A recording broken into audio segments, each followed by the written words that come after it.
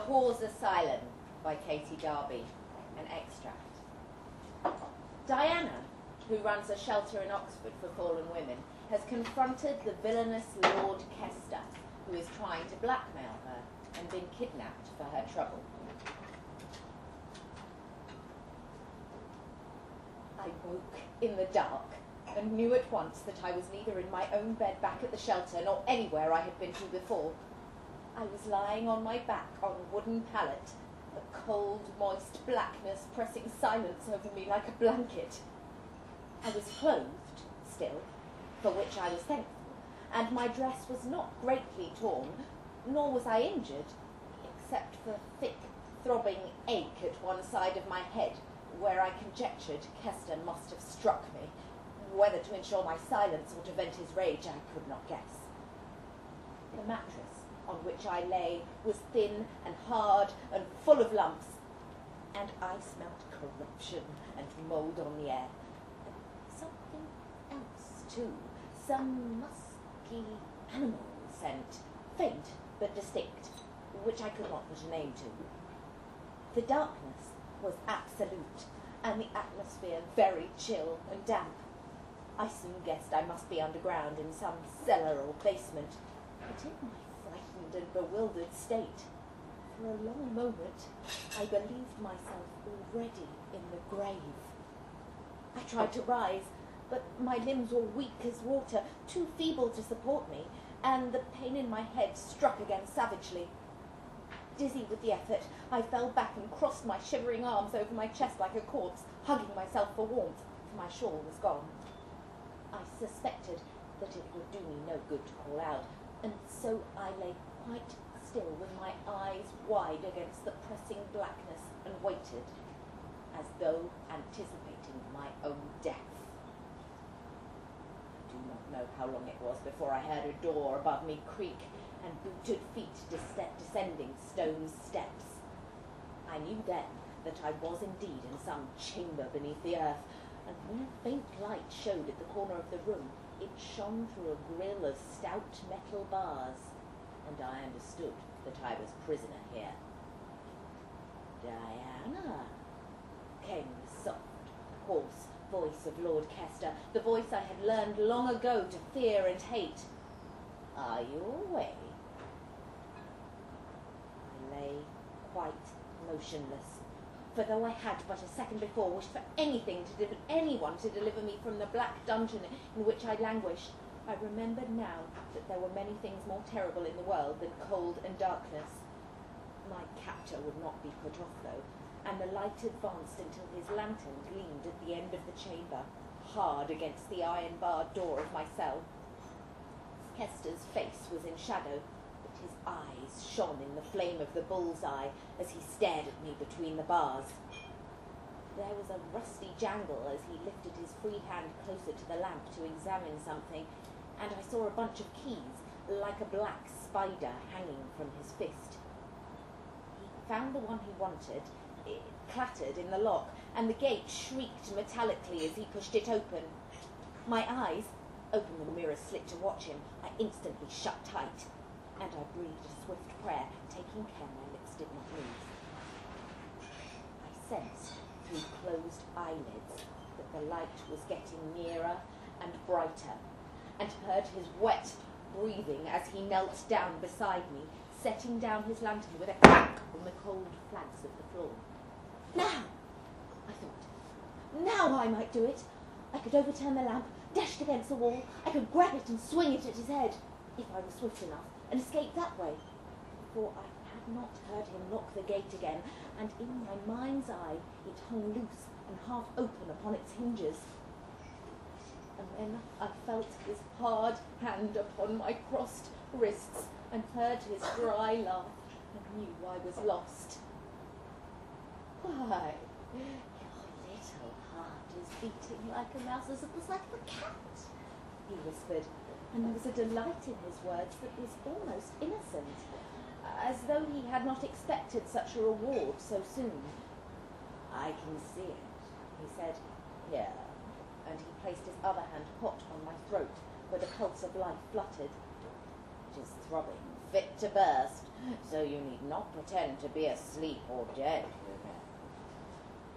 There was no further use in shamming, and I reasoned that if I spoke to him, I might persuade him to let me go unharmed. I still had a vestige of hope in his capacity for pity, for it was all I still had a vestige of faith in his capacity for pity, for it was all the hope I had to cling to. I did not know what else to do. I opened my eyes. I don't know what I expected to see in his face. A monstrous evil, I suppose, distorting his features, a leer of brutal lust, perhaps. But his expression was thoughtful, and as he gazed upon me, and his grey eyes soft, almost kind, and that was worst of all. "Well, little mouse," he said mildly, "what am I to do with you?" "Let me go," I said at once. "Let me go, and I will not tell, I swear it. I will not give you up to the police. I shall go away, leave Oxford, and we need never see each other again." He lifted his hand from my neck, halting my desperate babblings with a single finger laid across my lips. "It's no good, you know," he said conversationally. "I shan't let you go until I've done with you, and I fancy that won't be for a while yet." I shuddered at the sinister import of his words. "What do you mean?" I asked, dreading the answer. "I mean that you are to be my guest for a little, Diana. Or do for Anna, now we are alone. I'll not call you Mrs. Pelham. We both know it is a false name and title, and besides, I think we may dispense with formalities now." His guest, his captive, he meant, his helpless victim. I quailed to imagine even an hour more of this torment. "How long?" I whispered. "Long enough," he said. "As long as it takes you to tell me where that payment of mine is stowed. For my need of it is becoming rather pressing, you know, and I mean to have it, even if I must beat it out of you." I struggled up and spat in his face. He recoiled, but did not leave go of me. "You shall not have it, even if you kill me. I've already lost that for which I cared most. My reputation is nothing to me now, for Stephen knows my secret and has spurned me. My work is all that remains to me. It is the only good thing I have left in this world, and neither you nor anyone will rob me of it." He took his hands from me and squatted back on his haunches with a faint smile upon his face, taking care not to soil his clothes with the damp and dirt of the floor. "Such fierce defiance! But you'll sing a different tune before long, I warrant." He cocked his head and lifted over it the leather strap of a canteen slung around his shoulder, which, in the darkness, I had not previously noticed, setting it beside me. "In the meantime, I've brought you water," he said, "and Towers will bring your supper later when he returns. I've promised him the keeping of you for his pains, by the way, so be good to him, though he's an ugly brute, won't you? He doesn't get much in the way of female company, and you'll soon enough see why." "Good to him," I whispered. "And shall you be good to me?" He shrugged as though the question were facetious. "I'll feed you and keep you," he said. "That's good enough." "As a prisoner?" His eyes slitted and hardened, and he looked at me as if I were a rat that had bitten him. "You've seen the inside of worse places than this before, my dear, I've no doubt. So don't pretend you cannot bear it, else I'll make it so you can't." I believed him. I had noticed in our previous dealings that he had a curious way of treating people, not just myself or the girls at the shelter, but his friends and fellows too, as though they were actors or animals, perhaps, disporting themselves for his amusement, but incapable of real volition or genuine feeling. Suki had said that she had once seen him strike a girl for some piece of impudence, and then seemed puzzled and impatient when she was hurt after, as though she were shamming to annoy him.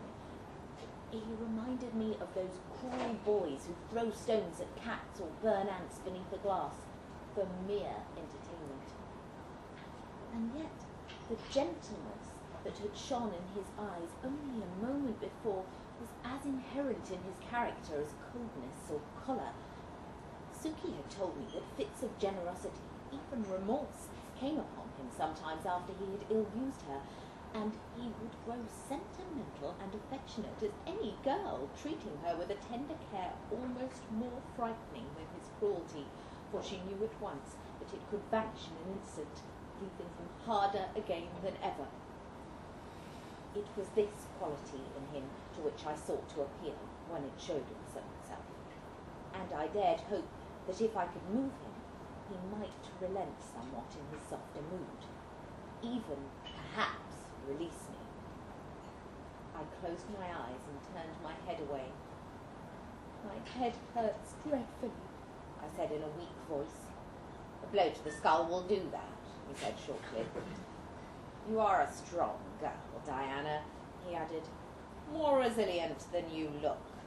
It took Towers and me quite some effort to get you to stay quiet, for even after I knocked you once, you would not quite go out. You continued to struggle and rave. Things have not all proceeded exactly as I planned them, I own, but it could have been worse. So congratulations, my dear, on your new position as my